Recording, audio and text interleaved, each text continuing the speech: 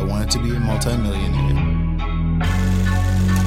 And I want to be the judge of how successful or unsuccessful I'm going to be. Take control of your life. I meant the hustle was still in me.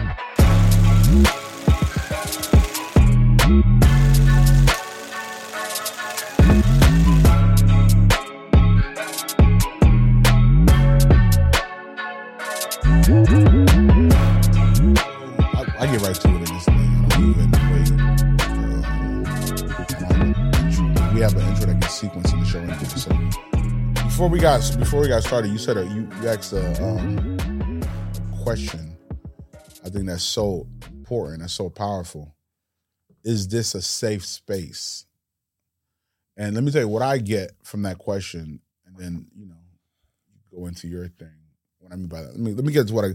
So it is a safe place, and what I mean by yes, it's a safe place because my goal for this show is to, or not was to, is to, whatever. I'm not the most scholar guy, but your verb, verb subject agreement might be a little off on that, but it's all good. My goal is to bring value. My goal is to bring value to people that's in the mud. That's working on figuring out how to get out the mud. Got it. So when I speak with guys that are mud guys or girls or gals that's been through a season in their life that they could share their testimony to give the other person that's going through the mud right now and give them a little tips and trick. I think that's what this platform is for. But it's definitely a open platform where we discuss life experiences, trial and error, and the good, the bad, the success, the low times. Beautiful. I love that. And ultimately, I want to give value, man. So that's what this platform is for. And I want to say, firstly, thank you, too. Hustler's testimony, for me, means a lot. The word hustler means a lot to me, and the word testimony means a lot to me. But I also believe that the value of being someone who originated out of the mud is sometimes, even when you use the word season, which I appreciate. And I think that what people have to understand is that seasons come back around again. So just because you come out the mud one time, don't think that you may not ever find yourself back in that mud. Good. Yeah, so excited that I can just share, my story and my testimony, and hopefully God, spare me, going back into that mud. And if He do, I just pray that I don't go too deep. I don't drown. Maybe have a straw in my mouth. I can, right. What I'm saying, and then I catch some air, because that's what it is. It's just a suffocating experience when you're there. Where do you get that from? So it sounds what I'm hearing is your foundation is solid. Where do you get that stability from? Where did you create those standards? Like who instilled in you this foundation? Great question. Earlier we was using the word resources, right? And I think that for me, I had the resources of both parents to begin with. My story isn't the single mother raised me by myself story. My father, for me, a hero. My mother, equally a hero. They instilled this within me. Maybe it was the fact that I was for them, they had me later in life.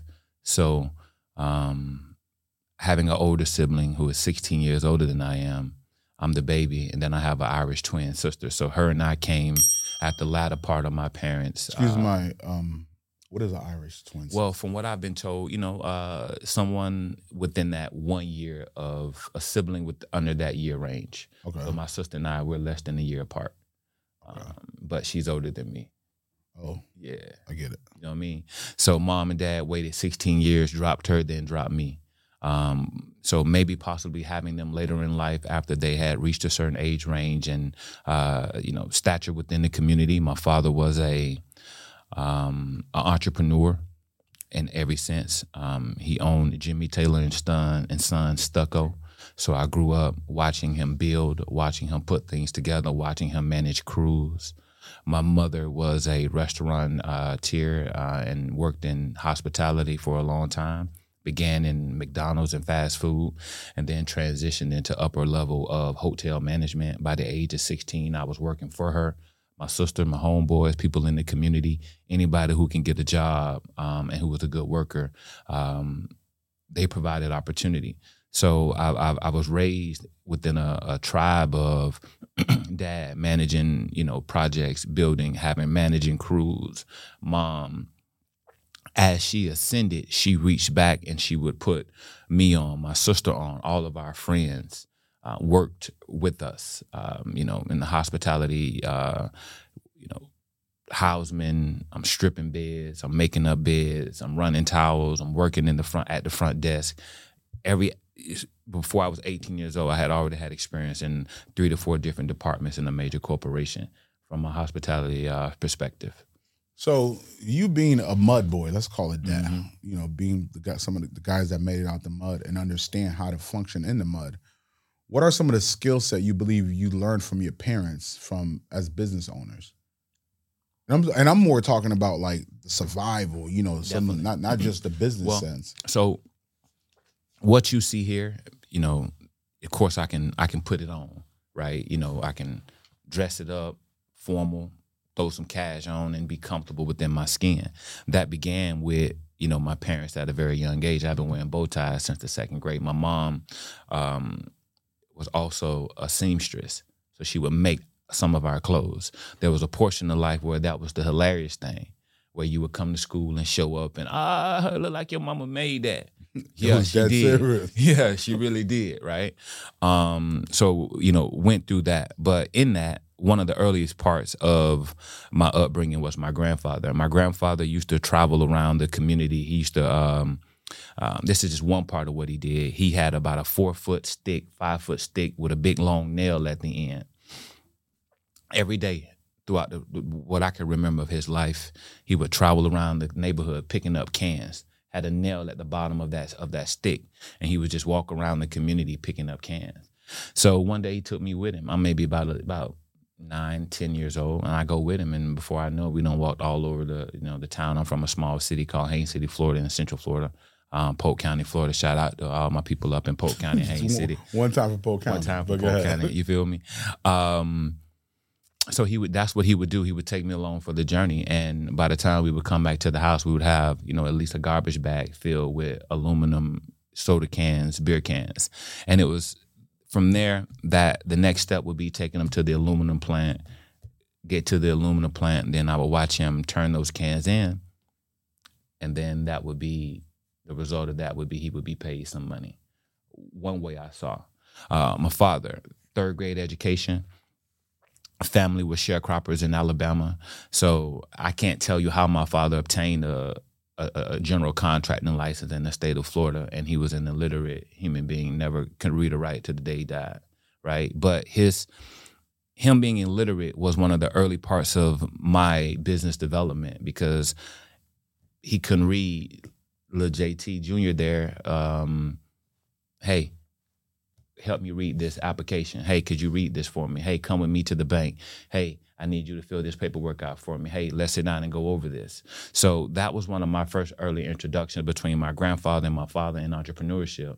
My dad giving me that opportunity to travel around with him, ride with him, be in the truck with him, going in and out of banks, seeing transactions being done. And then also, again, reading for him to help him with things became an early part of my life. I didn't realize what it would metamorph into later on, but now I can look back, hindsight 2020, it was all prepping to get me up out the mud and to ensure that,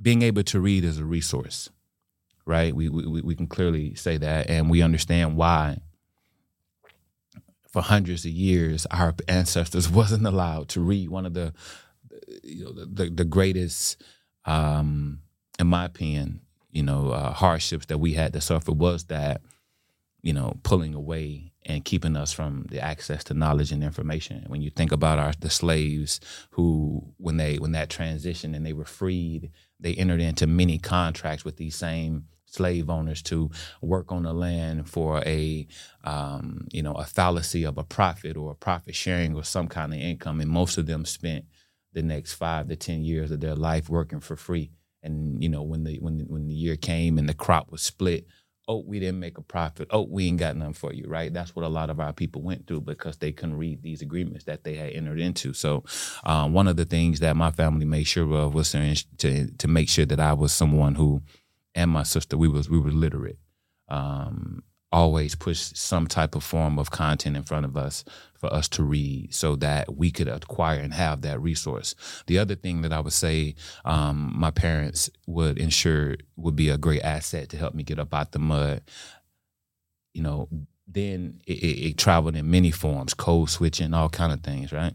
Now, I say, I am an American minority with a great grasp of the English language, and nobody can do anything to me. I repeat, I'm an American minority with a great grasp of the English language, and nobody can do anything to me because I have that ability or that skill or that resource to communicate intelligently my emotions and my thoughts. Those were early, I would say, lines that my parents ensured that we always kept in the water, always was able to put those lines in the water, and hopefully we would catch some from it. So was that like a standard in your home? Like, high, getting your education, hustling with your grandfather, I'm trying to understand, what is the standard of your family? Like, what do you guys, is that a thing? It is. Also, I mean, I can't speak for everybody, but our standard was simple. My dad and my mom operated on a mantra. That mantra was real, real simple. I'm about a lot of things. I ain't about no bullshit. stand on that. Stand on that. Be about a lot of things. Just don't be about no bullshit. And they literally used to talk to you guys about it all. About multiple hustles, multiple things. But again, I think that, what gets lost is the fact that, we're always searching for, and I can appreciate this now, but there was a part of my life where when I was a little bit younger, I wanted to be taught more, right? But they didn't have the time. They were out hustling, getting it, right? So I believe that we sometimes don't realize how much we learn just from watching and observing. So it wasn't so much about what they said. It's about, what our everyday life was. My dad would, after work, I played basketball as well. It turned out to be a pretty good basketball player. But from childhood, of my onset of starting playing the game, all the way until maybe I'll say the first time he ever seen me play, I was in college, but lived in the house with me every day. And I probably began playing around the age of 12 or 13. How did you feel about that growing up? And so what do you feel about it now? Growing up, it was hard. It was a little weird to deal with, but I can just say that it fueled me. I never had the expectation that he would show up and walk in the gym to see me play, but yet I always kind of, would prepare myself just in case he did. I will also say that him being in construction and all that other stuff provided me with access to resources. I had 2x4s, I had nails, I had hole diggers, I had all these different things, right? So although I never in my life been to a basketball camp, and I'm pretty sure we'll get into it later about, some of the businesses that I built in doing that, never been to a basketball camp in my life, never had any formal training. But, those who grew up with me, those who are going to be watching this show, especially when I share it and people back home, they're going to know JT was on 6th Street and he built his own basketball hoop. So I had a hoop up. But I had the 2x4s, I had the nails. I found the old, rusty rim, put it up. And you build your own rim. I built put my whole basketball hoop together. And then kids would come around every day, break it, put it in the street. So going back to my dad, he would be in construction. They leaving the house about 3:30, 4 o'clock. So when he's leaving, he waking me up, hey man, no, they done broke your hoop again. I'm out. Make sure you move it before me. Mama got to go to work and do all these other things. So I would wake up most days. I'm pulling the rim out the street, bringing all the wood, picking up all the nails, making sure mama don't run over nothing so her tie don't bust on her way to work. Then I would go to school, come home, shit, that's what I'm jumping on. I'm removing nails. I'm putting them back in. I'm replacing my plywood before the sun go down. I'm gonna get me at least 10 shots up because I'm gonna rebuild this hoop. I'm gonna put it back up and put it back in the ground. There's so much in those details. There's so much in the story of it breaking apart and you building back, and also utilizing your father's resources to be able to do that. Yeah.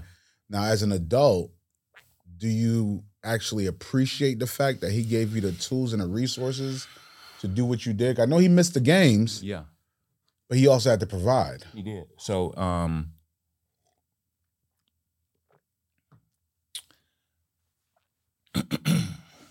now I can accept it, but I realize that, that wasn't the best way to go about it. But I can accept it, and I can accept that it worked for me, and the trauma from it wasn't too much to tear me down. And I can say that my dad and others, and it's funny because we have this saying where I'm from, like, don't get caught under no tree, right? Because most of the guys, especially the construction guys, once the day was over, they shut down 3-4 o'clock. They go grab them a 6-pack and they go hang out under the tree. Right, because it's still hot out and they relaxing and chilling. So by the time I would get home from school, 3:30, 4 o'clock, my dad would be coming around the corner. He's stumbling a little bit. He done had his brews and shit. He'd see me out there shooting, walk right past, maybe say one or two things to me, but he was in the house by 6, 7 o'clock. He might be knocked out. Rinse and repeat the next morning. He back up at it again on seeing when I wake up and he gone. Mom was leaving out just as early. So looking back at it now, Beethoven, I do wish he would have at least stopped. I realized he didn't have the sports acumen to really do anything for me in sports. But I can tell you this. So my dad, a lot of things happened in my life. So by the time I was 16 years old, my father had been diagnosed with brain cancer. So by the age of 16, he was suffering from a tumor that was pushing literally an eyeball out of his head. Yeah, I'm gonna give you some hustler's testimony. It's a lot. A lot of people really don't know about my life and my story. So fortunately, I was academically solid. Had enough credits going into finishing my junior, my senior year, to where I didn't really have to go to school that often. So I was senior class president of my class, 4.0 grade point average, all honors classes. And I was able to, I did some dual enrollment type stuff, so I had some additional credits, and that afforded me an opportunity for my family. My sister being older, right? So she's a year ahead. She graduated. She was already a freshman, maybe in college, and I had to begin taking my father back and forth from Haines City, Florida, to the Tampa Moffitt Cancer Center from the age of 16. At 16. Every day. So I go to school, check in, do the little homeroom, dip out, go grab the whip. Again, all that hustling, all that picking up cans, the other things I've done, I had a car at 16. So, the hustling ability allowed me to, be a young boy, but I'm driving around in I think my first car was a Buick LeSabre. So I'm going back and forth, driving him back and forth. And through that time, we was able to have a conversation. But prior to that, he never been to a basketball game or supported me in sports. Actually, one time he came to a football game. I have that picture now at home. So, and I want you to keep on going to the story about your grandfather. I'm sorry, with your father with the cancer. But I also want to ask a quick question before we get to more details on that. Would you rather him provide the resources in the home and the resources for you to play basketball, or would you rather him watch the game and lack on the other resources? If I'm speaking selfishly, I would have 100% wanted both. Yet, I want to go either or now. Yeah, which one would you pick? I'm going to give you now. I wouldn't change anything, because again, right, his presence there to remember, it goes back to resources, and he didn't have the resources to be a sportsman or to teach me or to tell me about teamwork and things of that nature in that context. He didn't do that. Let me give you some context about him. He's one of 12 or 11. So he's one of 10. He's one of 11 or 12. 2 boys, he and his brother, 9 sisters. So again, Alabama sharecroppers, he's been working since he was in the 3rd grade. There was no time for sports. So he knows, right? So it was about, securing the bag, getting the money, and, providing. That's what he focused on. And I appreciate him tremendously for that, because he showed me how to provide, right? But so I wouldn't change that. I thank him for the way he decided to raise me. He taught me a lot. And I watched a lot and learned a lot just from watching it. I think for me, like, my father is someone that I learned from through his action, not through his word. I think my father came to like one game when I was playing basketball, like 8th grade or something. Yeah. And I think he went there because somebody probably told him to. Not like he even wanted to. Like, you don't know why he's there. And I think we lost. So the whole time I'm driving back home, and he wants to talk to me about the loss. Not even about me being in the game. He's like, why'd y'all lose? My father is a standard. Like, he keeps a standard, and he doesn't have to tell you what it is. You're a champion. So champions, what they do. Yeah, they win. So I didn't win. So it's like, what's up? Yeah. I thought we champions. So kind of, I could relate to a lot of that stuff. But what I'm also hearing in this conversation about your parents, I just want to give them their flowers, because what I heard was the value system that they instill in you, the morals, the principles. And I think that's the part that, is the... Started with your grandfather, too. Started with him, but, we grew up on the side, my mom used to say we grew up on there's 2 sides to each street. You have the takers and the givers. We grew up on the giving side, right? But in order to be able to give, you got to have. Right, you can't be a have-not and try to give to somebody. You got to be a have. You got to be someone who has. So fortunately, through their hard work, we were in the small realm of what it meant to be where we were in our neighborhood.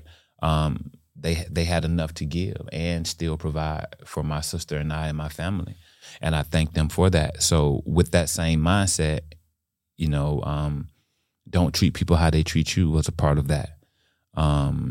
So powerful, man. Yeah, respect people. We're tailors, we're butlers, we're whatever. This is what we do. We don't do what everybody else. Standard on that, right? You're not what's on the outside of this house, right? Inside here, we're going to teach you about all of the things that make you unique. You never have to feel like you're different. You never have to feel like, your personality, anything about you is not the standard, right? Everybody else, with what they bring to the table, what they say that you need to live up to isn't what you need to live up to. So one of the greatest things my parents did was they like you say, they did set that standard within that house. So when I walked out, there was no need for gratification. And then I think that the community, the respect they had for my parents, they upheld that within me. The dope dealers throughout the community, once they understood who I was and what I come from, I wasn't allowed to go be anything else, right? So the false narrative is that, we promote, BS or drug dealing or this or that. No, I mean, I think some people promote it, but I think for the large part of, a lot of our lives and where we come from, that's just what they had to do to go out and provide, right? And they didn't want that for me. So they wouldn't allow me to put my hands on anything that wasn't for real. Friends, homeboys, anybody I hooped with, played ball with, anybody who chose a different path. I come home from college, that standard was still in place, but that was set way back from like the 2nd grade. So what I love about a standard is that once it's set and once the people can be educated on what that standard is, nobody really tries to buck it. It's like now in business I'm down here, man. I ain't from around here. And we talk about this all the time that, I come from Central Florida. I'm down in the Palm Beach County, Broward County area. And,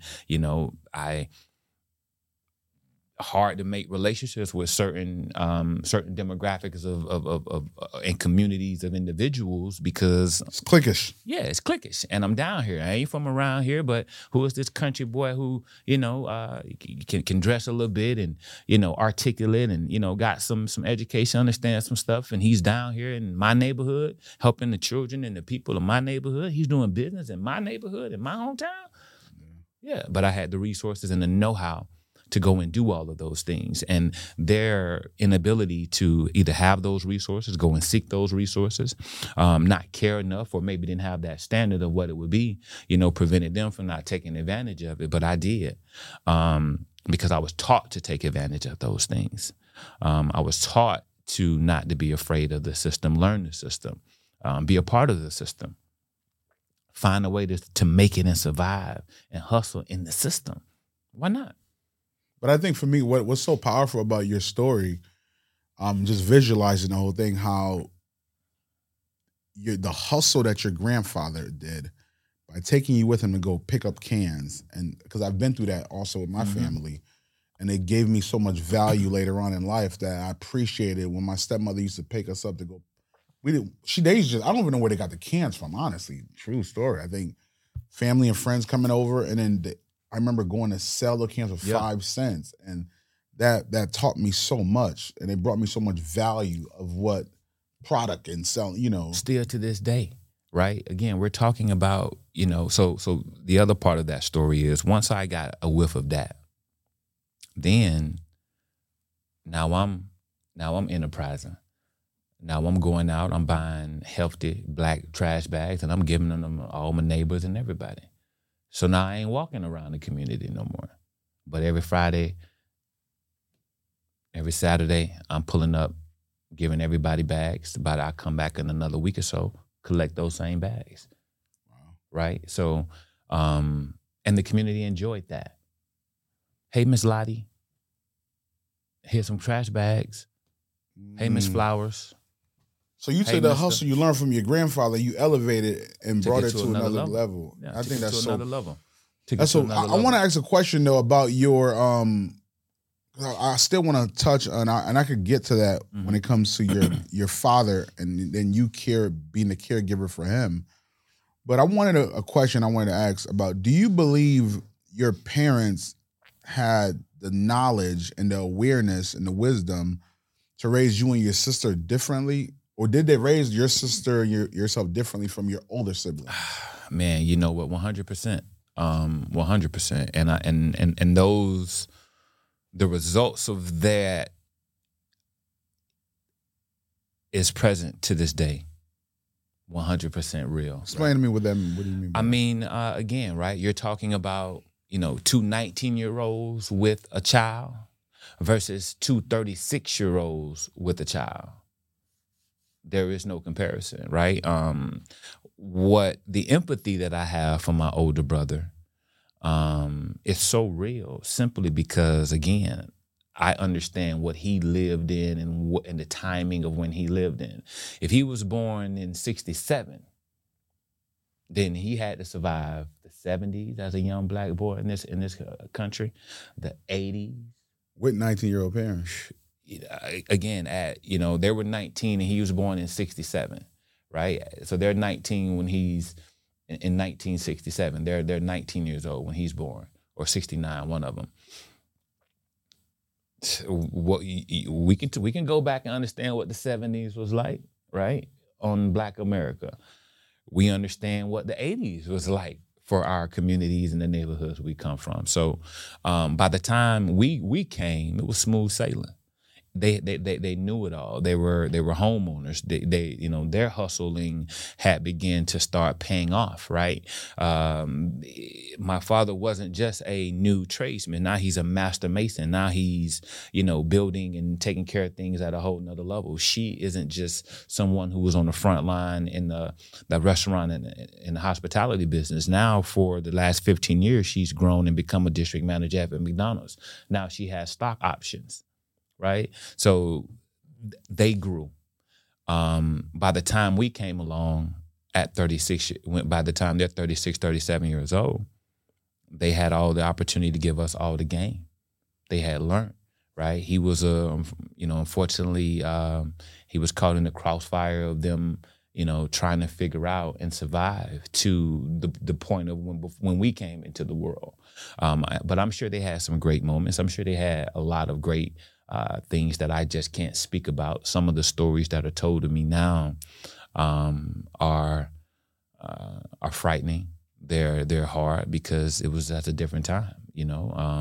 I'm not who I am. Who I am today isn't who I am when I was 16, right? I became a father at the age of 17. So my story and what I've gone through, it ain't what it is. I got another story. First time I've ever said this on any platform. From the ages of 13 to 17, I was in the juvenile justice system. That's a lot to unpack. Let's start. I want to go. So let's go through let's go from 13 to 17, and I want to go into being a caregiver for your father. Mm-hmm. So you said you were in the juvenile system from 13 to 17. Give me a little bit more about that. So, never started a fight in my life. One day, somebody knocks on my door, coerced me out. I come out, me and my cousin, like my brother. Man, get into this altercation, kind of get jumped, get into a fight. It's a group of people. He's 17 at the time. I'm 13. He hit me, chases after me. I stop, defend myself. I defend myself well in that moment.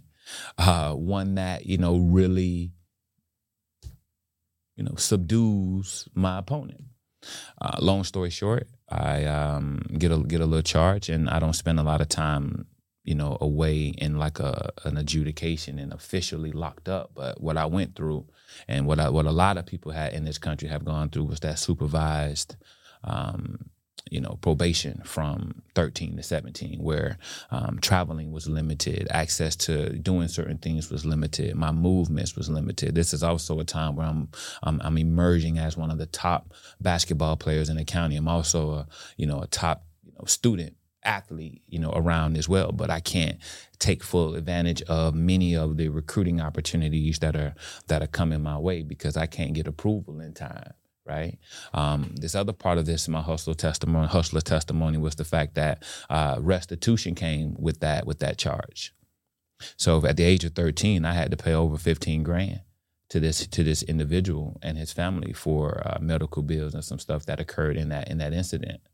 So the other part of that hustling, why grandfather, why mom, why everybody had me out here getting it, is we can't afford to pay this restitution. But in order for you to make it through, you got to pay this restitution. If I don't fulfill those commitments, I can't tell you where I'm at.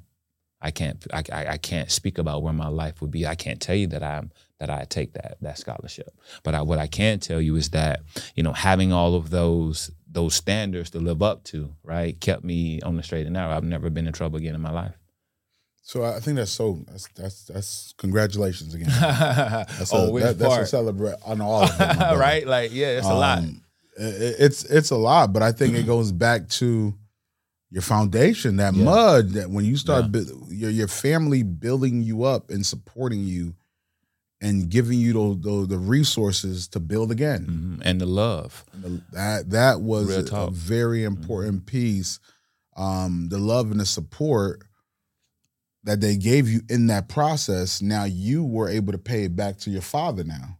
Definitely. And learning of his condition, which he fought for a long time. So I would definitely encourage, all of us, myself, you, that we definitely put health at the top of the list, right? I love, and you've probably read this, and if you haven't, anyone who has any kind of hustling ambition or ambition to try to be anything in entrepreneurship, you should definitely go read the last words of Steve Jobs. Have you read those? No, I haven't. I definitely will check it out. Yeah, go check that out. And it just speaks about how, where he speaks about being in the final moments of his life and all the success and all the money and all the hustling that he had successfully achieved in that moment. His best friend was And what he had to listen and talk to was just the sounds of the machines keeping them alive, and how he would have spent more time with family, how he would have,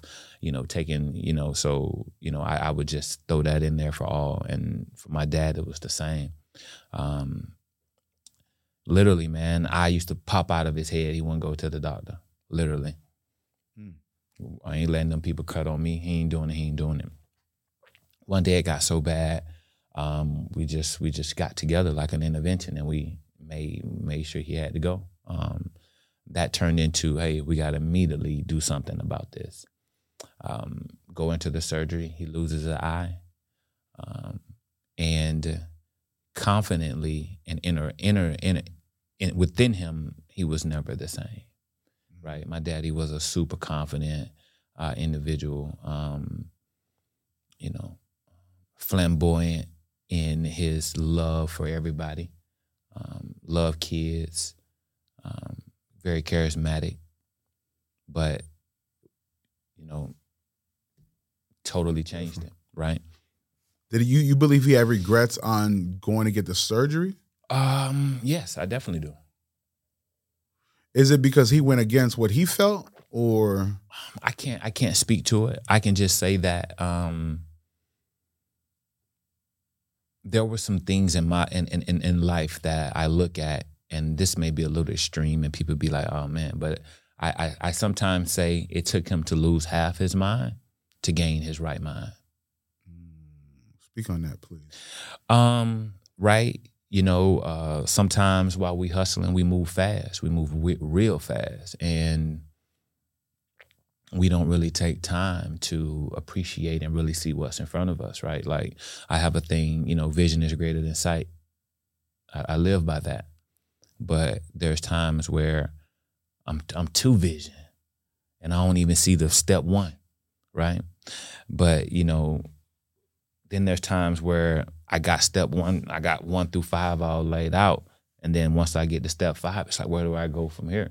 So it's that constant zoom in, zoom out perspective that I think for him, he was able to zoom out and see some of the things he had missed. So the part that will make everyone, when they hear this, smile, when they talk about changing, when we talk about the seasons of coming out of the mud. There was a season in the mud where he never would take the time to come to any of my sporting events, right? But then there was another time in the mud where after the surgery and after, he lost that eye, oh yeah, he pulled up. So before he died, he was able to see me play in college at least 3 times. Never saw me in any kind of grassroots or anything like that. Never been to a high school game, but he did see a couple college games before he died. Of course, Mom was a weekend warrior. She was a soldier. She ain't missed nothing. She was always there. And you played ball at Lynn University? Here in Boca Raton, yep. Here in Boca Raton. County, yeah. I went to Haines City High School, and then I played collegiate ball down in at Lynn in Boca. So going to on your father being able to witness that, God slowed him down. He did. Now he got a chance to watch at least 3 games or be there for you guys. Talk about the process of you going to Lynn and you getting recruited. How was that part of your life? How was your family? How was because I got recruited, so I didn't talk about that. I think there was this what I would say to parents first, because I'm a benefactor of responsible athletic. I'm a product of responsible student athlete growth and development, right?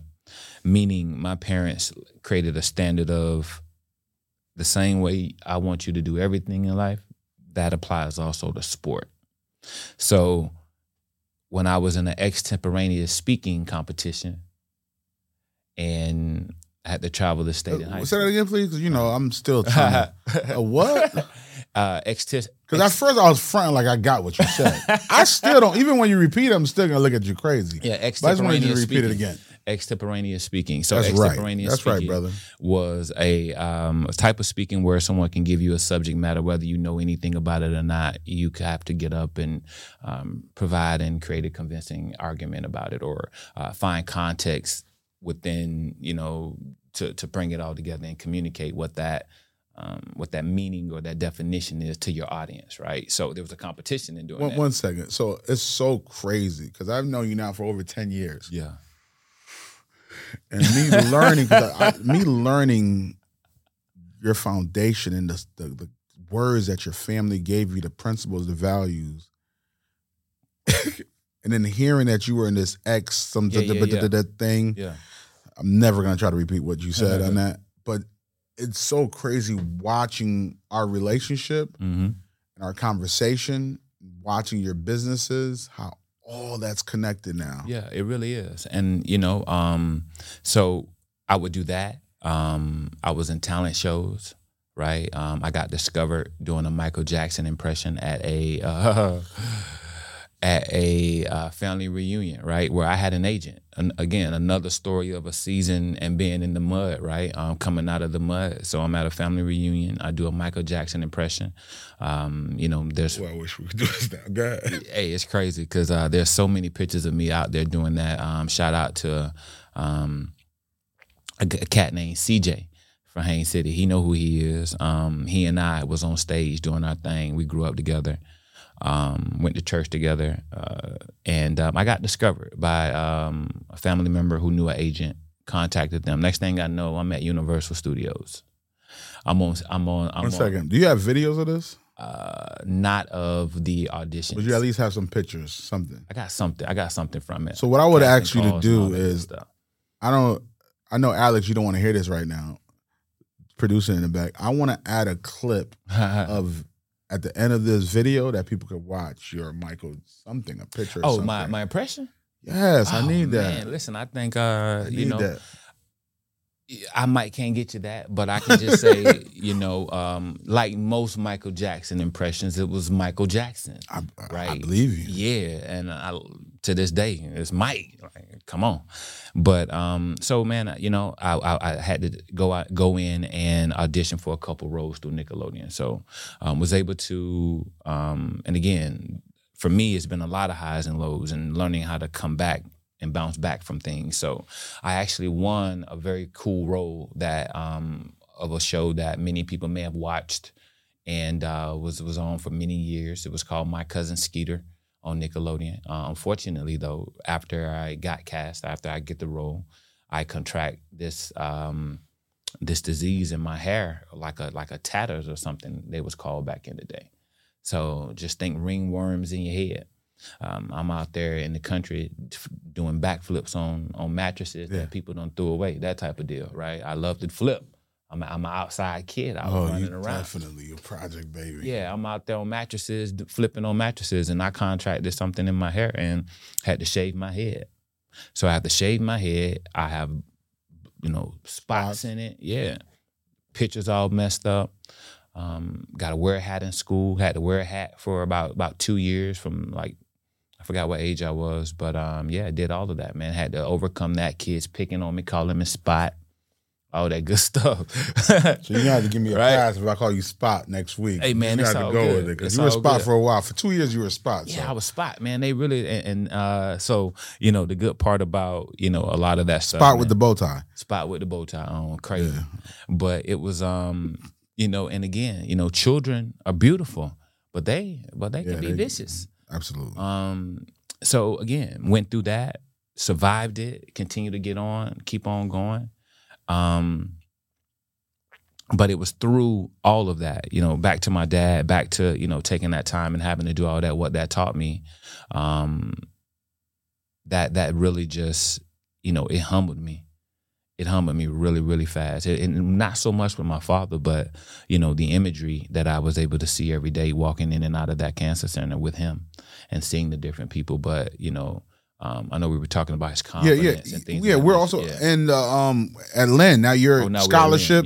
Now you're at my Lynn. Recruiting process. Yeah, your recruiting process you were speaking on. So the recruiting process, man, was difficult because it's a lot of politics, and this is why I started my company, right? So, man, you had people around the community who would coach you, right? And it's still going right now, who feel like, you know, if the kid is playing on their team, then they can't ever play for nobody else, right? You never would take them anywhere. You're not providing them with any of the opportunities for recruitment. This is high school, getting me to Lynn.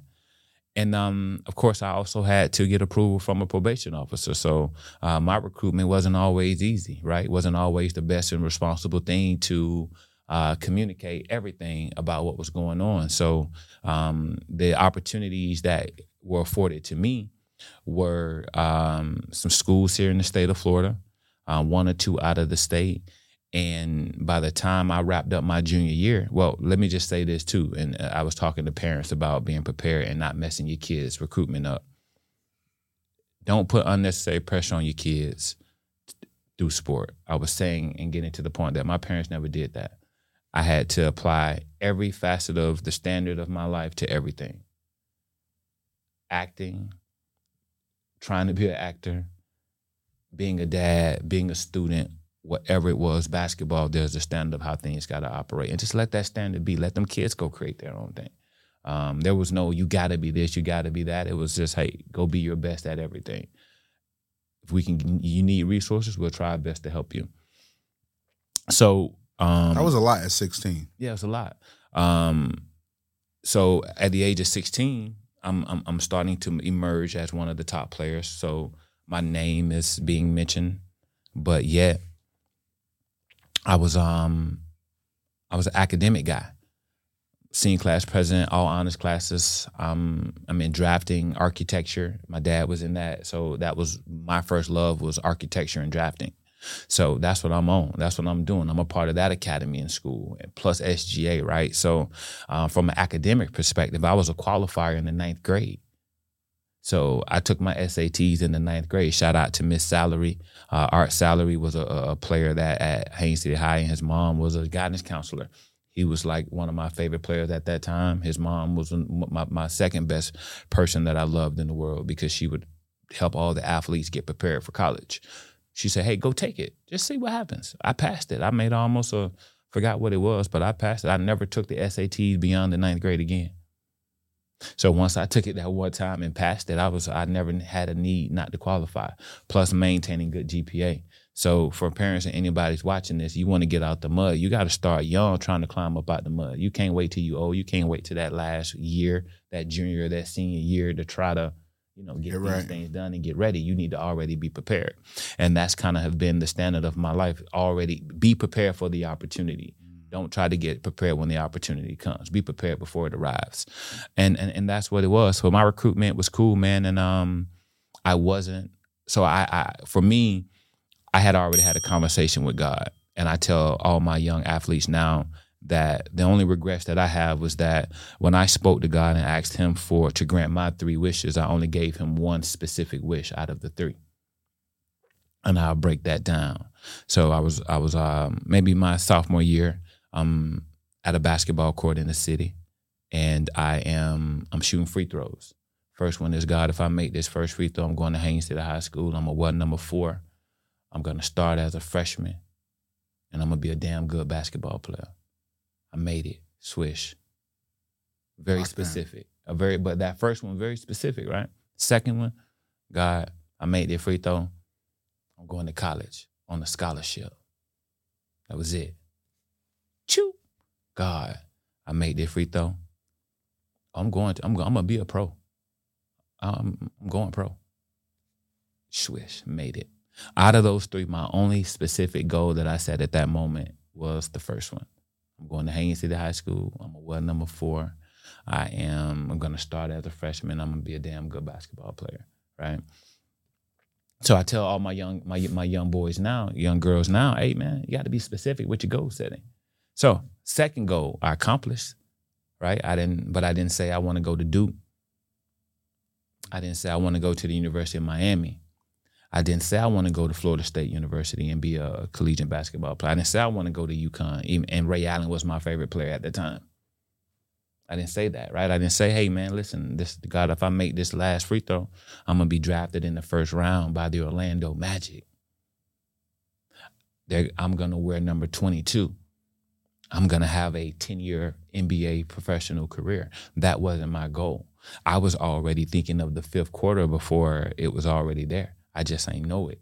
So I accept a scholarship to come to Lynn University out of those that I was offered. I never forget my visit. I get off the turnpike from Polk County on Glaze Road. Then I head east. As I'm coming down Glaze Road, I believe that first development now is maybe think it's the St. Andrews Country Club on the left-hand side.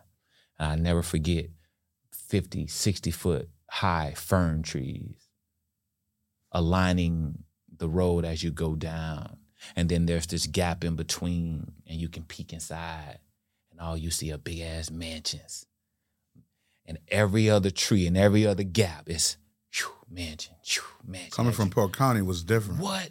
Right? So for us, you know, we knew wealth. We knew people had wealth, but that was typically, it was a lot of old money, still that way to this day.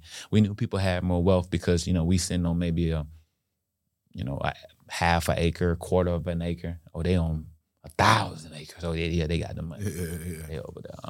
It wasn't no Bentleys and Ferraris to judge a person's wealth. It wasn't a lot of that, right? So rural, modest upbringing, but it was some money now. Don't get it twisted. A lot of big money.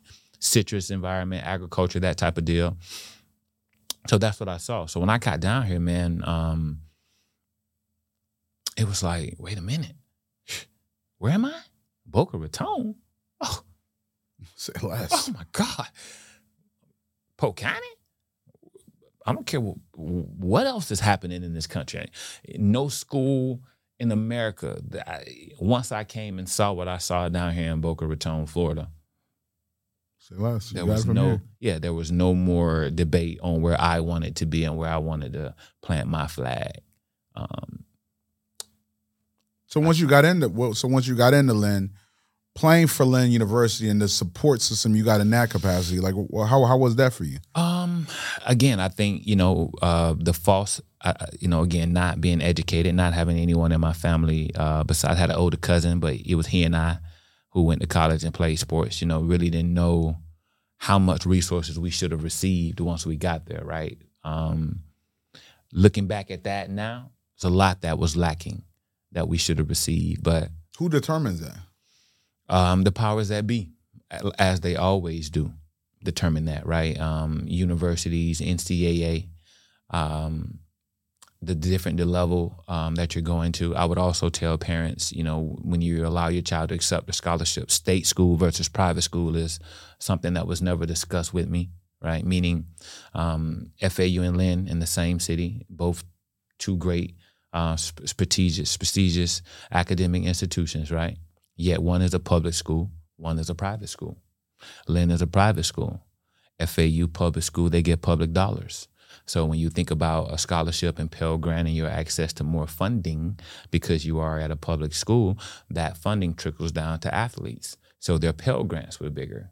So I want the people to understand one of the businesses that you own is a sport. Like, give them a little more detail so they could understand how you... Definitely, and why I'm speaking on that. Yeah, so, again, not having someone like me in my life, I wanted to be that surrogate for a lot of athletes, to have somebody who had really survived and really done what they were really trying to go do.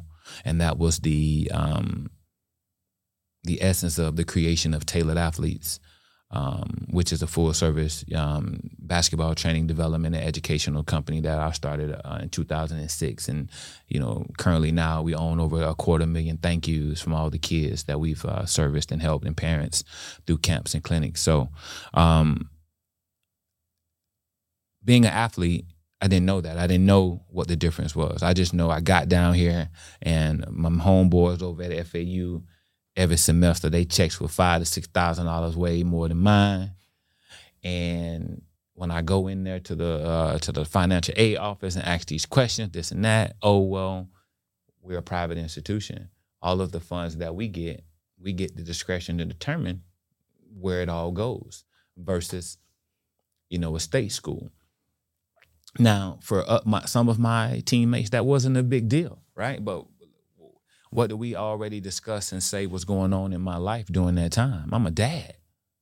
Beethoven, like I'm not a normal student athlete. I was a father at the age of 17, single father,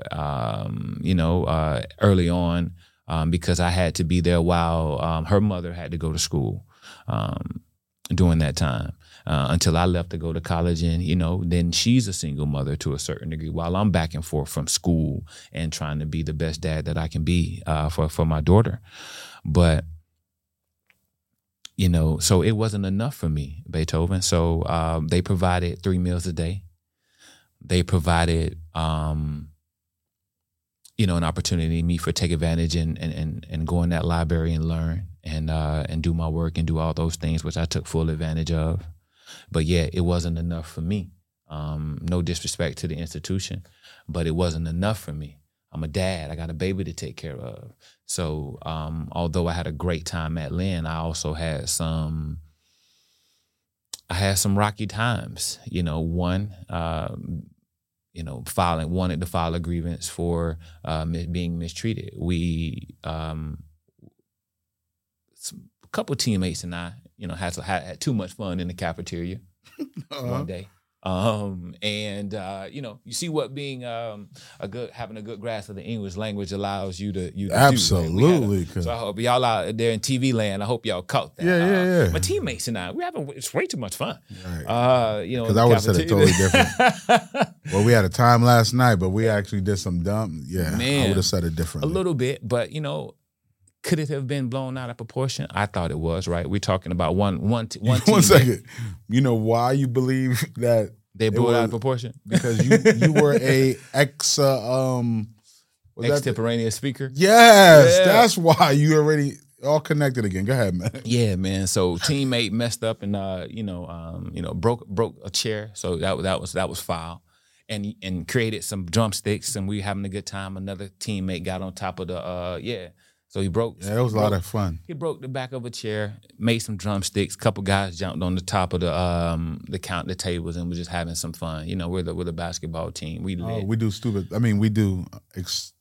Sometimes athletes can do some stupid stuff. There's a lot of them, all conjured up together. They can do a lot of crazy stuff. So we did that, and the punishment, I thought was freaking crazy, man. They literally demanded and made us work in the cafeteria and suspended us. This was something that wasn't the conference. This was all, institution discretion, right? Athletic directors, coaches, bro, we got They had to make an example out of you guys for not breaking no more chairs and being drummers. Bro, they did. Was there any other drummers after you guys? Good point. Not to my knowledge. Okay. Right. Let's go. So we worked in the cafeteria, bro. Made us work in cafeteria. We had to clean the cafeteria. We did a lot of the stuff. And at that time, it was so freaking degrading. But I can tell you what the blessing was. I began to build a relationship with all of the hospitality workers within the particular. It goes back to what you know. It goes back to what I know. So already working in it, already, being in the restaurant, having these skills, I'm in there and I'm enjoying, busting these tables. I ain't letting it get to me. But I'm in the back. And I'm really connecting with the people who work there. To this day, I walk on that campus and, I can see a couple professors, but the housekeeping department, I pull up and I go say hello and I still hug and say hello to all those people. Because they were the one that took care of you. They were the ones who took care of me. They were the one who nurtured me. They were the ones who would come by and pick up that tub of dishes and go put it over and tell me, no worry, my son, and truly show me the love and the care because they didn't agree with it and knew we shouldn't have been in there, but they did that. For that, forever grateful, forever will show them the most respect, but it goes back to, again, not treating people how they treat you. I was taught that. You were taught that. And I think for me, and I'm watching the consistency on your upbringing, but I want to talk a little bit more about Taylor Athletics And as a full service agency, what is your services and what are some of the outcome and results for that? So, we provide, when you say services, let me tell you what the outcomes are first. Mm-hmm. Outcomes is you're gonna come away more confident. You're gonna come away with the unbiased truth about your growth and your development and your LAD. And LAD is the LTAD. That's long-term athletic development. That's what you're gonna get when you get from Tailored Athletes, and we provide that through services of one-on-one training. We have a trademark program called Pro at Your Door that sends pros out to people's homes, and we train them in the comfort of their own home. It goes back to me having my hoop in front of my house and building my own hoop, right? Parents, we love the money you give us. We're going to cash every check. Yet your kid don't want to go outside and shoot on their own hoop, and it's a hoop outside. Well, maybe basketball ain't for him, right? He don't have that ability to go train and when nobody's watching. So we have that program, whether we deliver it through that, whether we deliver it through our travel program, and that's, competitive ball kids and, on teams playing in competitive tournaments all across the state and the country. Yeah, I was gonna say, you've thrown some real successful tournaments. Yeah, so we throw tournaments. We provide weekly skill and development in about 5 different municipalities across the state right now. Boca Raton being one of our biggest academies. We do camps, spring break, summer camp, after school programs in that capacity to build a bridge and uplift athletes, but utilizing sports as a catalyst to do so is a part of that. And within excuse me, within your business model, what are 3 different things you believe, 3 different resources and tools that you could share with people that will actually help them if they're in the same business or they could take with them? That they're in the same business? Same business or just business overall that you learn in your process. So I would say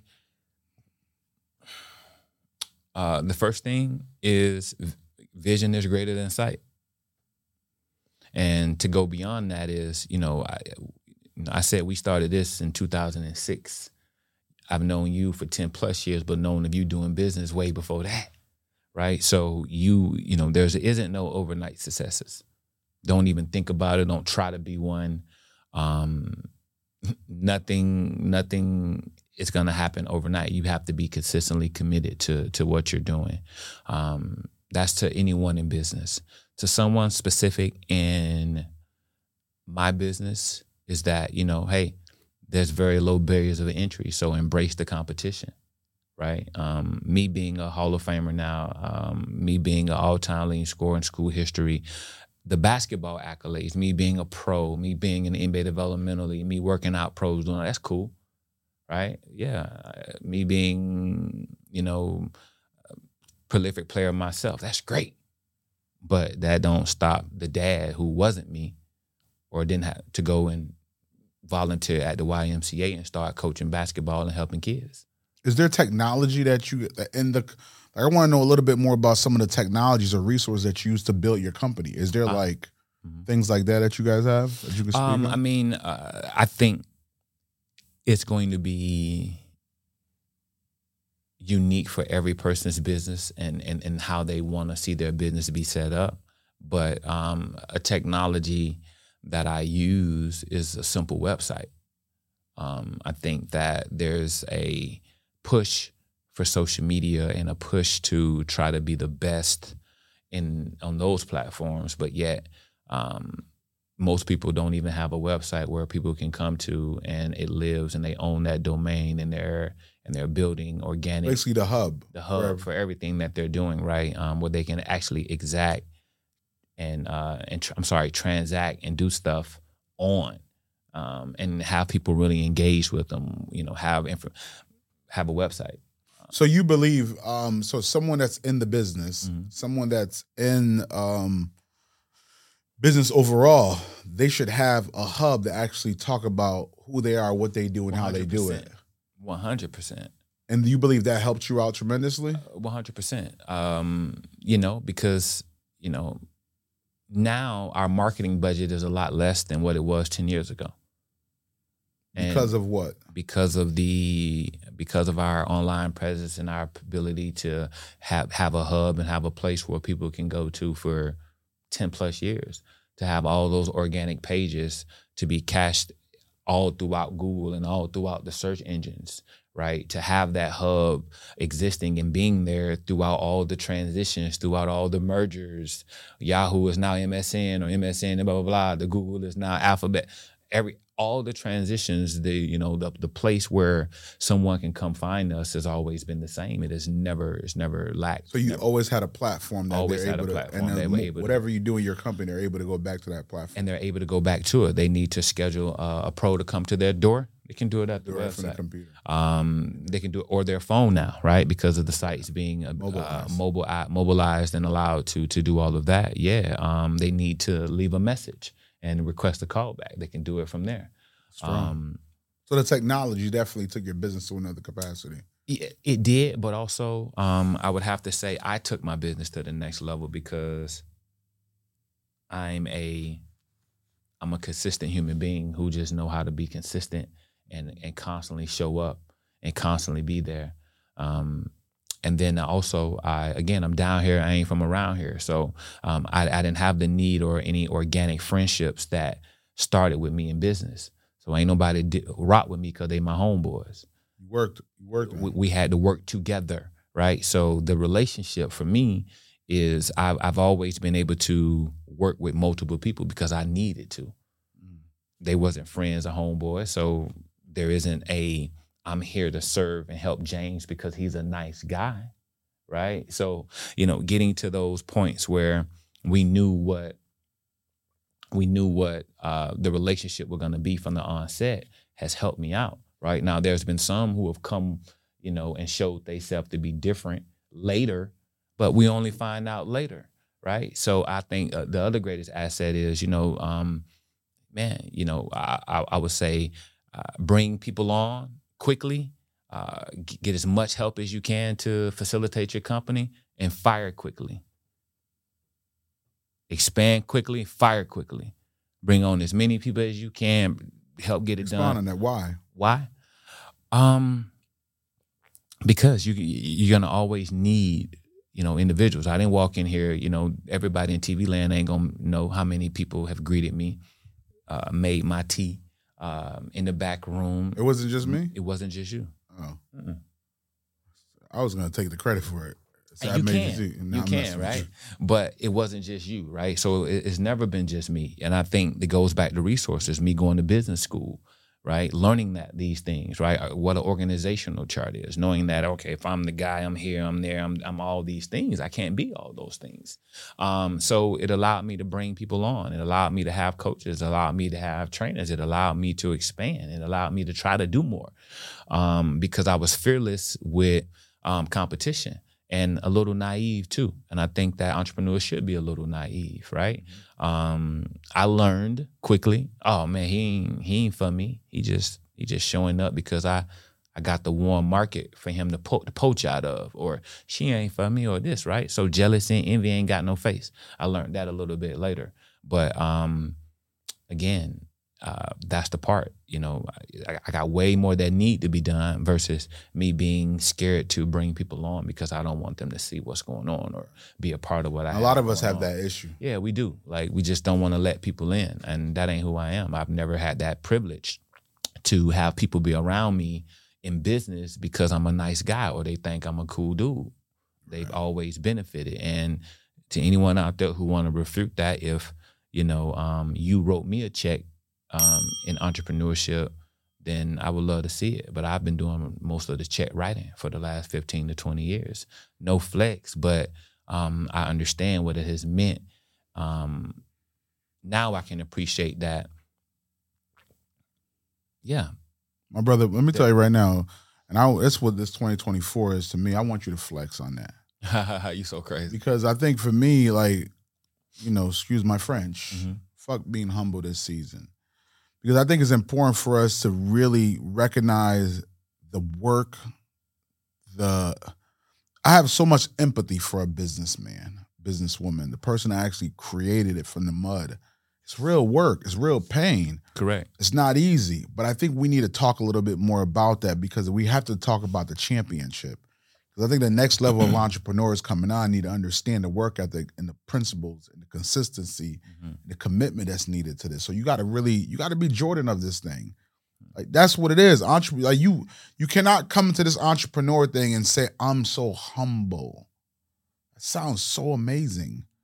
But you can't, like when you're in that mud and you got to really dig way in and build the infrastructure and create the SOPs and all the scalability and sustainability that you need to do in business, you can't have that humble spirit. Well, here's the thing, right? Now you can't. Yeah. I think it's a growing from that. I'm gonna expound on what you just said. I think you can, right? But I think that those who are doers, they don't spend time bragging about it. It's no time. There's no time. You see what I'm saying? So I think that what we've been able to sit down today and do is sit back and talk about it, right? And you're asking, saying, hey, you know what? No, champion. Yeah, talk about it. Because I want and the reason I'm saying it is not about bragging. It's about letting the next generation know there's a standard on this entrepreneur thing. We're champions. So when you come into this space, you got to have that champion mentality. You do, but I also think that, and that's what sports has done, right? But championships are typically, what I've learned through sport is that delayed gratification, which a lot of the audience and those in the mud may not be able to afford, right? So there's been times in my life where I couldn't afford delayed gratification. I need mine right now. I need that right now. But I think that, the building of it and the work is so important to where, I'll take your advice and I can brag on some things now, but man. But it's not the bragging. So let me kind of even give more personal thing. So life has humbled me the past year, especially. 2023 has humbled me in ways that I could never imagine. I agree. 2024, I had to realize how great I am and that I'm this champion. So I had to go back and dig deep and realize that the principles, the things I was instilling me as a child from my father and my family overall, and understanding the process that I've been through by being consistent and committed and what equals what success looks like. It's not the bragging, but I think you have to go back and dig a little deeper to understand, because when we're in the mud, we got to know that we're a champion to understand how to get out the mud and go back to what trained us, what built us. If I did not know I was greatness, if I did not know I had the will, the purpose, the tools and the resources that God has given me to know, if I lived in that humble, when you read the definition of humble, it doesn't, I'm that, but I'm also in another capacity right now. And I think when you start, the level I want to fly, the places that I want to go back and serve and to bring more value to the world, I got to move in a champion right now. I'm not a junior in high school anymore. I'm in the pros. I'm in a big league. And I did so much to get to it. So when I get humbled down, I got to also believe I'm this champion and not sit in this humble tone. And I caught myself doing that. I was beat up so bad this year that I kept on catching myself of shrinking myself down to fit in. So I walk in a room and it's like, we love that humble talk that, nah, man, we move in greatness. You great, I'm great. How do we move great together? All right. Boom. Let's go. Snap. That's it. One of the greatest parts, and entrepreneurs got to understand how to, once you acquire some new information, you got to apply it right away. Absolutely. So I'm finna show you how to apply that. Go ahead. I'm finna pop that. But pop it. I think that's what I need that because I also want people to understand there's a goal. Yeah, it is. And there is the work that you put in. You earned this. This wasn't given. Totally. So again, right? It's still about, doing the work. That's the part that we're never gonna skip that part. We cannot skip that. You cannot wake up and want anything to happen for you in your life if you haven't put any work to go and accomplish it and try to attain it. It just ain't gonna happen. So I say the delayed gratification is, what I'm used to, right? I'm used to that. That's been a standard that my family has set, right? Hey, we never comfortable we can be content with where we are and happy, but we're never comfortable. We're gonna always keep working. We're gonna always keep grinding. Right now, I brag with my actions. I think for me, the bragging part is not the Well, when not when I being humble. speak about champion, when I speak about being able to teach and educate and inspire the next group of leaders and entrepreneurs It's coming not up, bragging. it's not about the I'm with you braggadocious on that, part. yeah. I'm far from that. You know, I'm if I could hide and wear black t-shirts and hide every day, I would want to do that. Mm-hmm. But I want them to understand the mentality of a winner, the mentality of a champion. I'll say this: the mentality of a champion is someone who, you gotta be willing to put the work in until it's time to hoist that trophy above your head. And when you do it, you know, we don't not pop champagne, right? You pop champagne when it's time to pop that champagne. So, you know, and for me, popping champagne is, you know, knowing that of these thousands of kids that I work with, 5 or 6 of them are working for me right now. It's popping good champagne. That's popping great champagne. They working Yeah. right now while I'm sitting here speaking to you. And you brought them that value. And Yeah. that's what I'm saying. I definitely don't mean to cut you off, but I'm working on that because a friend of mine speak with me about listening more all the time. I appreciate But if you hear that. something, then we got to go on it. We got Yeah, because I think for me, yeah. this platform is where people that's in the process of growing and developing that come and hear our conversation. Like we're just talking like we normally talk, and we're able to give people that you know, they get to see part of our natural conversation. But I have a question because I want to go in because I could get so deep into that thing. How do you define success? And it don't have to be business, just overall, how do you define success? I don't. Elaborate, please. I just don't. I don't define success in any way. I think, you know, that's an individual journey. That's a looking yourself in the mirror. That's what Michael Jackson was talking about, right? It starts with the man in the mirror. It changes for me daily. And being flexible enough for it to change is a part of why I maintain my sanity as an entrepreneur and as a hustler and somebody out here. Being patient with yourself. Being patient with myself, and forgiving myself. Because who I am today wasn't who I was at 19. I had to forgive my parents, who they are. You know, we talked about, you know, do I think what they gave my brother was different from what they gave me? Hell yeah. You know, so, you know, I try to not jump on that success word too much because it's such an elusive thing. It blows like the wind. And yeah, I like to, you know, I'm more geared around, for me and everything that I do, it's, I could tell you this, you know, statistically, I ain't supposed to be here right now. That's success, right? Statistically, you're not supposed to be the proprietor of this. Absolutely not. This, so Not even a thing. Statistically, you know, I'm not supposed to have more than one college degree. Statistically, if I look at my life in my neighborhood where I come from, statistically, if we want to say this is success, you know, how many people make it to, you know, professional sports? Accomplished that. Ugh. You know, maybe some people think that's success, right? I look at it as success when now that you say that, it's them thank yous, the 250,000 thank yous that I got. That's how I measure success. It's a powerful thing. I have a couple questions. So another question I have, what's something you didn't pay enough attention to that you wish you had, that you learned from, that you wish you did? Like, so basically my question, let me actually read it and not try to paraphrase it. And so what's something you didn't pay enough attention to that you had to learn the hard way? Appreciating where I'm from and buying the block. Give me a little bit more about that.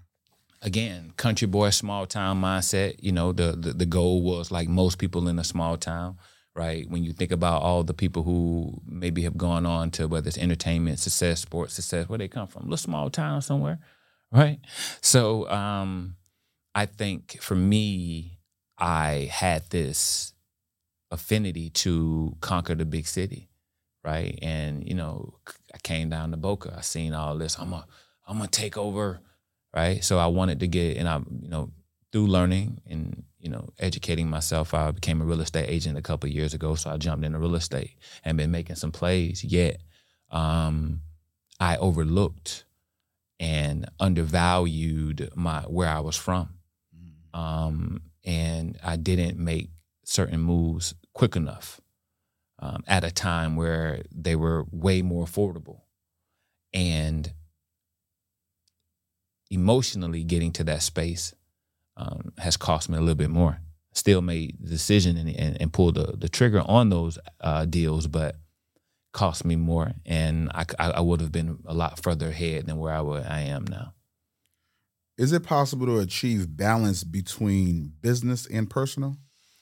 I do. I agree to that. I think that it's a choice. It has taken me sometimes to lend myself and stop being an entrepreneur or be an entrepreneur at the same time to truly understand it and appreciate it. I felt like, you know, when I'm an entrepreneur and I'm only relying on me, I don't know how to stop. But the moment someone else brings me into their organization, and now I'm a part of a different team, I get an opportunity to really understand how I'm not treating myself at my best, right? When, you know, at this job, it's 5 o'clock or whatever, they shut down, it's done. You don't know what that is. I don't know what that is, right? That's some real thing. That's some real stuff, right? So I can say that, you know, but I don't want to confuse our listeners to think that they got to just get drunk on entrepreneurship either. And, you know, let that make them not see their value and let others see their value to bring them in multiple things, right? So that's what I'm on now. I'm gonna continue to be a part of whatever groups that I believe, you know, can appreciate my value, but I'm never gonna stop being an entrepreneur. And through that, I've gained more work, personal and entrepreneurship balance. Entrepreneurship is a skill set and is a culture. Mm-hmm. I think a lot of people don't realize that. They think because you work a 9 to 5 that you're not an entrepreneur. I think you could still work a 9 to 5 and have the entrepreneur mindset. Definitely. Entrepreneur they lead. You know, no one in my team works for me. Everyone in my team works with me. I agree to that. I don't treat anyone like I don't believe in that because, you know, Alex, I didn't call him about anything this morning to set up the camera, to do anything. He know for us to be successful, his responsibility is to do that. Mm-hmm. My responsibility is this. Like our whole team move like that. I don't have a culture in this company that people are just working for me. Mm-hmm. Doesn't make sense because I don't want that for Have them. you always been that way or have you grown always, into this guy because now? I worked a 9 to 5 and I used to always like it's a long time ago, I tried to do the 9 to 5 thing and I would walk in there and I already have a sense of leadership. I have a sense of identity of who I am. I know I bring value whatever environment that I go into. So when I went to a 9 to 5, I could be a manager by the end of the week because I'm like, all right, I see where they're lacking here. I want to bring value here. Let's grow this. I never got caught up with titles. I never got caught up with I'm at a job because entrepreneurship for me is a culture. Entrepreneurship for me is a lifestyle. I'm moving that capacity. So when it's time for me to bring value, that's what I do. That's what you do. It don't matter. It don't matter what. So that's called it's in you. It ain't on you, right? So that's the part where, for those who are listening here, that goes back to that mirror. You got to really check yourself. You know, if you faking, if you ain't for real, 100%. Yeah, like it's going and I think really that show. You're able to see that. So, and I think for me, I'm not the one to tell people leave your 9 to 5 because that's part of your hustle. Mm-hmm. Like you got a 9 to 5 here, but you do this here, you do that here. Eventually it's going to convert from hustling to actually building a scalable and a sustainable company. I think it takes time to get into that capacity, but you learn so many different skill sets. For me, I think if you're in a 9 to 5, you're getting paid to fail. You're getting paid to learn. You're getting paid to grow. And if you bring value, the right leader is going to make sure you're in position to win with them forever. But a lot of people don't understand. They come to a job to clock in and clock out. But trust me, the person that's paying is observing that. 100%. But if he also observes you being consistent, you showing up, you delivering, you bringing results, you stepping up, he automatically know what time it is. Or she Yeah, I don't automatically know what time it is. But like you said, it goes back to, if you're at home, you making this decision to be an entrepreneur, you want to change your circumstances and your situations, then you truly got to make a commitment to yourself. You can't be the best entrepreneur for yourself and to go work and go to somebody else's job and be the worst employee for them. Facts. You can't be the worst employee for somebody else and go and be the top entrepreneur for yourself. It ain't gonna happen. Nah. And I think for me that leads to another piece of my question, like, because I also know entrepreneurship, part of that culture, we believe routine is so important to us, right? Is there something that what's the most important part of your routine? Now, the most important part of my routine is giving time to family. That's the most important part of my routine right now. And I think that, everybody's going to go through this as an entrepreneur, but there was a time in my life where family wasn't the number one priority. And it wasn't that they were being neglected. It's just the fact that, I thought I couldn't take that time. You know anybody that did that before? You. Your father. And my father. Yeah. I know anybody, but again, thanks for reminding me of myself. But yeah, you too. I was trying to skip myself and go right to you. But like I say, we all in it, right? Like that's something that unfortunately, it's a byproduct of this lifestyle and this culture that you find yourself in. And my dad did it, so I've tried to become more inclusive of family in what I do from a business perspective. But yeah, man, I think for me, it's super difficult, man. I want everybody to understand, and that's entrepreneurship leaders, because there's, we've interviewed, we've had a conversation with political individuals. I think is like, I'm still trying to understand what balance is. I don't even know if that's real. Because I think if you're going so hard, and it also depends on where you want to get to. I created these numbers in my mind. I create these things that I want. I want to hang my jersey on the rafters, and what does that look like for me when I say it, when I ask those things, and we create this thing that we want for ourselves, and we sacrifice family. Yeah, that's the first group that we sacrifice. That's why I started there, and then we say it's for them. Yeah, we do. So I'm learning, like in past, these different humbling experiences in my life this past year. I'm learning, like, a buddy of mine taught me this also. He's like, when we go back to all our goals that we have, all these things we're checking in our checklist, what's ultimately is for our family. Well, what do we want to give our family? Love. What do we want? And I was like, wait a minute. So you can actually love them and care for them now. Exactly. In your same circumstances. In the same thing. In the mud. But once again, who have that conversation with us? To tell us that. Exactly. That's why I said, again, I had to start there, because, again, I thought that I needed to do all these other things. Your father did it for you. He did. Provider. You thought my mother too. Your mother and your father. Absolutely. I do not want to discredit. Mother, father, they provided for us, right? They truly did. And again, I stick with what I know. I seen them working and seen them grinding, right? Again, my daughter would probably say, "No, Daddy, you didn't." Yeah. No. My daughter would probably say, "No, Daddy, you did a great job. You didn't. I ain't never missed no appointments. Never, always with there, pulled up, spent time. 2 Priuses, 400,000 miles on each. Blue 2 motors. Tear the highway up. My son, coaches baseball team, white, whatever. They may not say that I'm not around and there, but I know what's going on when I'm home and I'm sitting on that couch and Moana's on. And everybody's sitting around watching Moana, but what am I thinking about while I'm sitting on that couch? So are you not present when you're there? Again,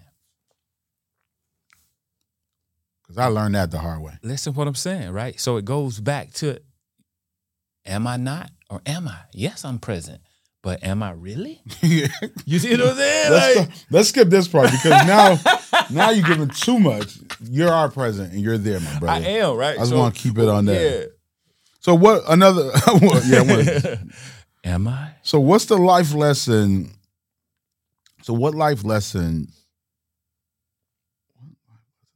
Oh, what life lesson took you to the longest to learn? What life lessons took you the longest to learn? Oh man, jealousy and envy ain't got no face. Mm.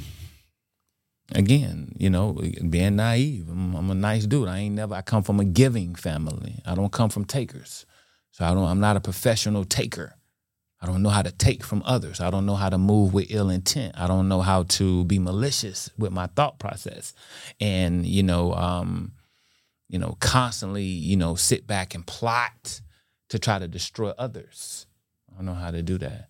So, again, I have a very loving, carefree spirit to where I've invited and welcomed a lot of people around me, not knowing jealousy and envy ain't got no face or gender. What is it that you hope? I mean, what is it that you hope to bring? What value do you hope to bring to the world? To the world? Man, I'm stepping into what you just said earlier about I want to die empty. Right? I just reached a space and a place in my life where that's why I'm on the Hustler Testimony. You've been doing this for years. I haven't stopped by yet, right? I'm here because I'm ready to die empty. I'm no longer taking any of what I've seen, all this information, all this knowledge, all this game. I'm not holding it in anymore.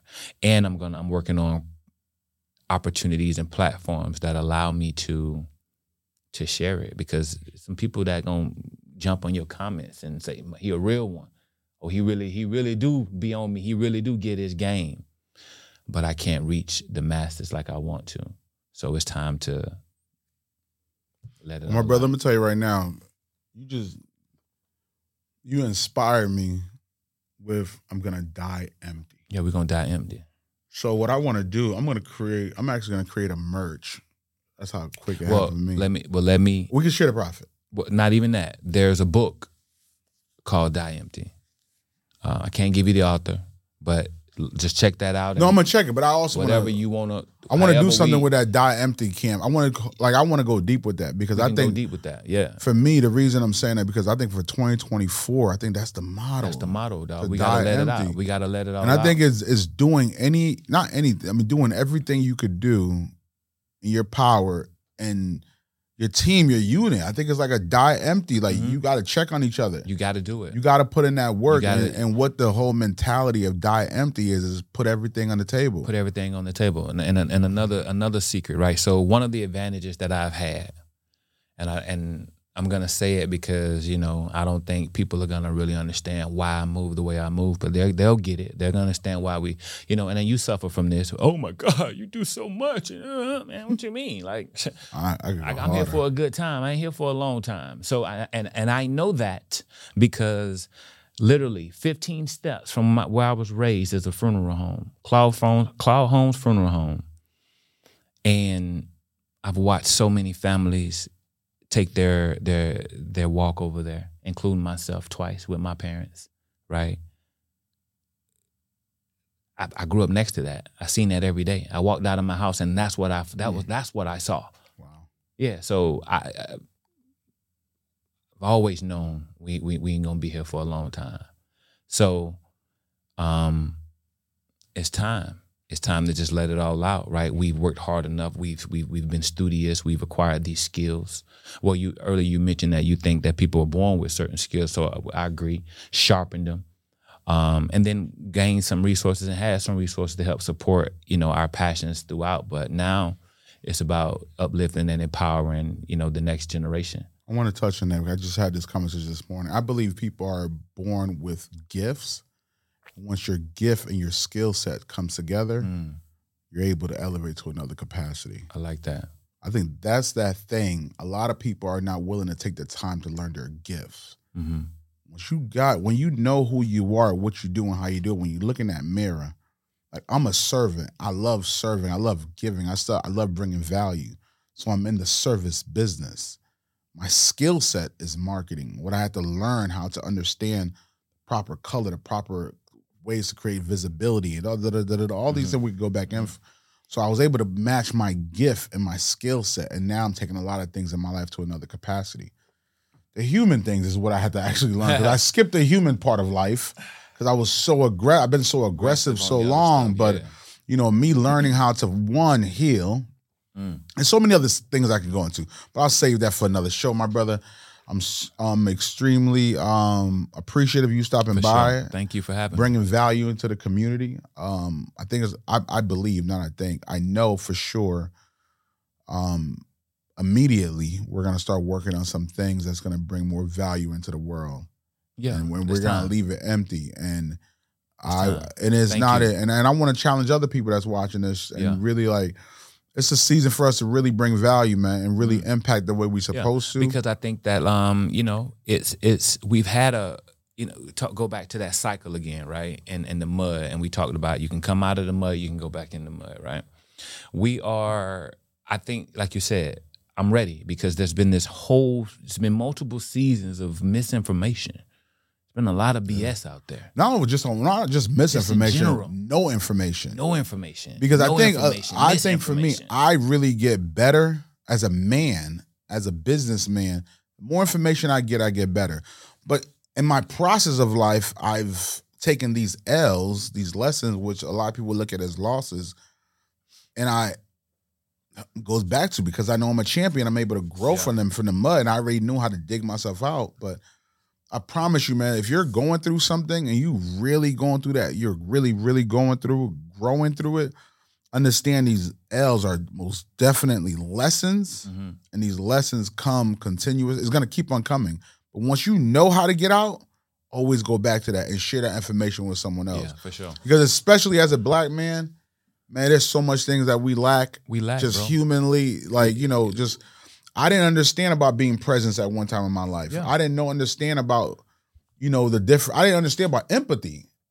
I didn't understand about grace. I'm just learning these things the past 5 years of my life, because I was looking for empathy, looking for grace, and I didn't know I wasn't giving it out myself. So me learning how to be in this thing and live in the present of these things, now I'm understanding the importance of it. Wow. Because I was taught to be a savage. I was taught to cut that, man, stop, man. Gone. Yeah. Now I'm like, you don't have the proper information. This is why you're doing some of this stuff. Now I'm not giving no pass for them up that actually get the information, don't do nothing with it. But like you said though, man, and it's a fine line. I think when you mentioned about, being a man, and who we are, it's that tuggle, it's that fight, it's that I wanna unleash that lion. So sometimes that's all we know. That's it. That's all I got, right? And being able to tame it and not let it out take just as much energy as it is to. So it's just like you say, finding that balance. You said that earlier today. I think that's what we own, but what we not finna do no more is not bask in this light that we've earned. So, again, I'm just trying to I'm trying to give as much game, put as many people as I can on, because again, that is the reason why I'm sitting in this table, why I've been able to have a hustler's testimony. It ain't been because I've been selfish. It's been because I've been selfless, right? Like I say, I watch, so many people, my dad's crew, my mama friends helped raise us. They were there. If they didn't put people on, if they didn't see the value in doing that, then, so it starts generationally. And, it really is on us. And that next generation, they need us. So they got me. I'm finna go all in. You can tap in, and I'm gonna make sure we give as much as we can. All right, my brother. Thank you. God bless. Good night. Yes, sir.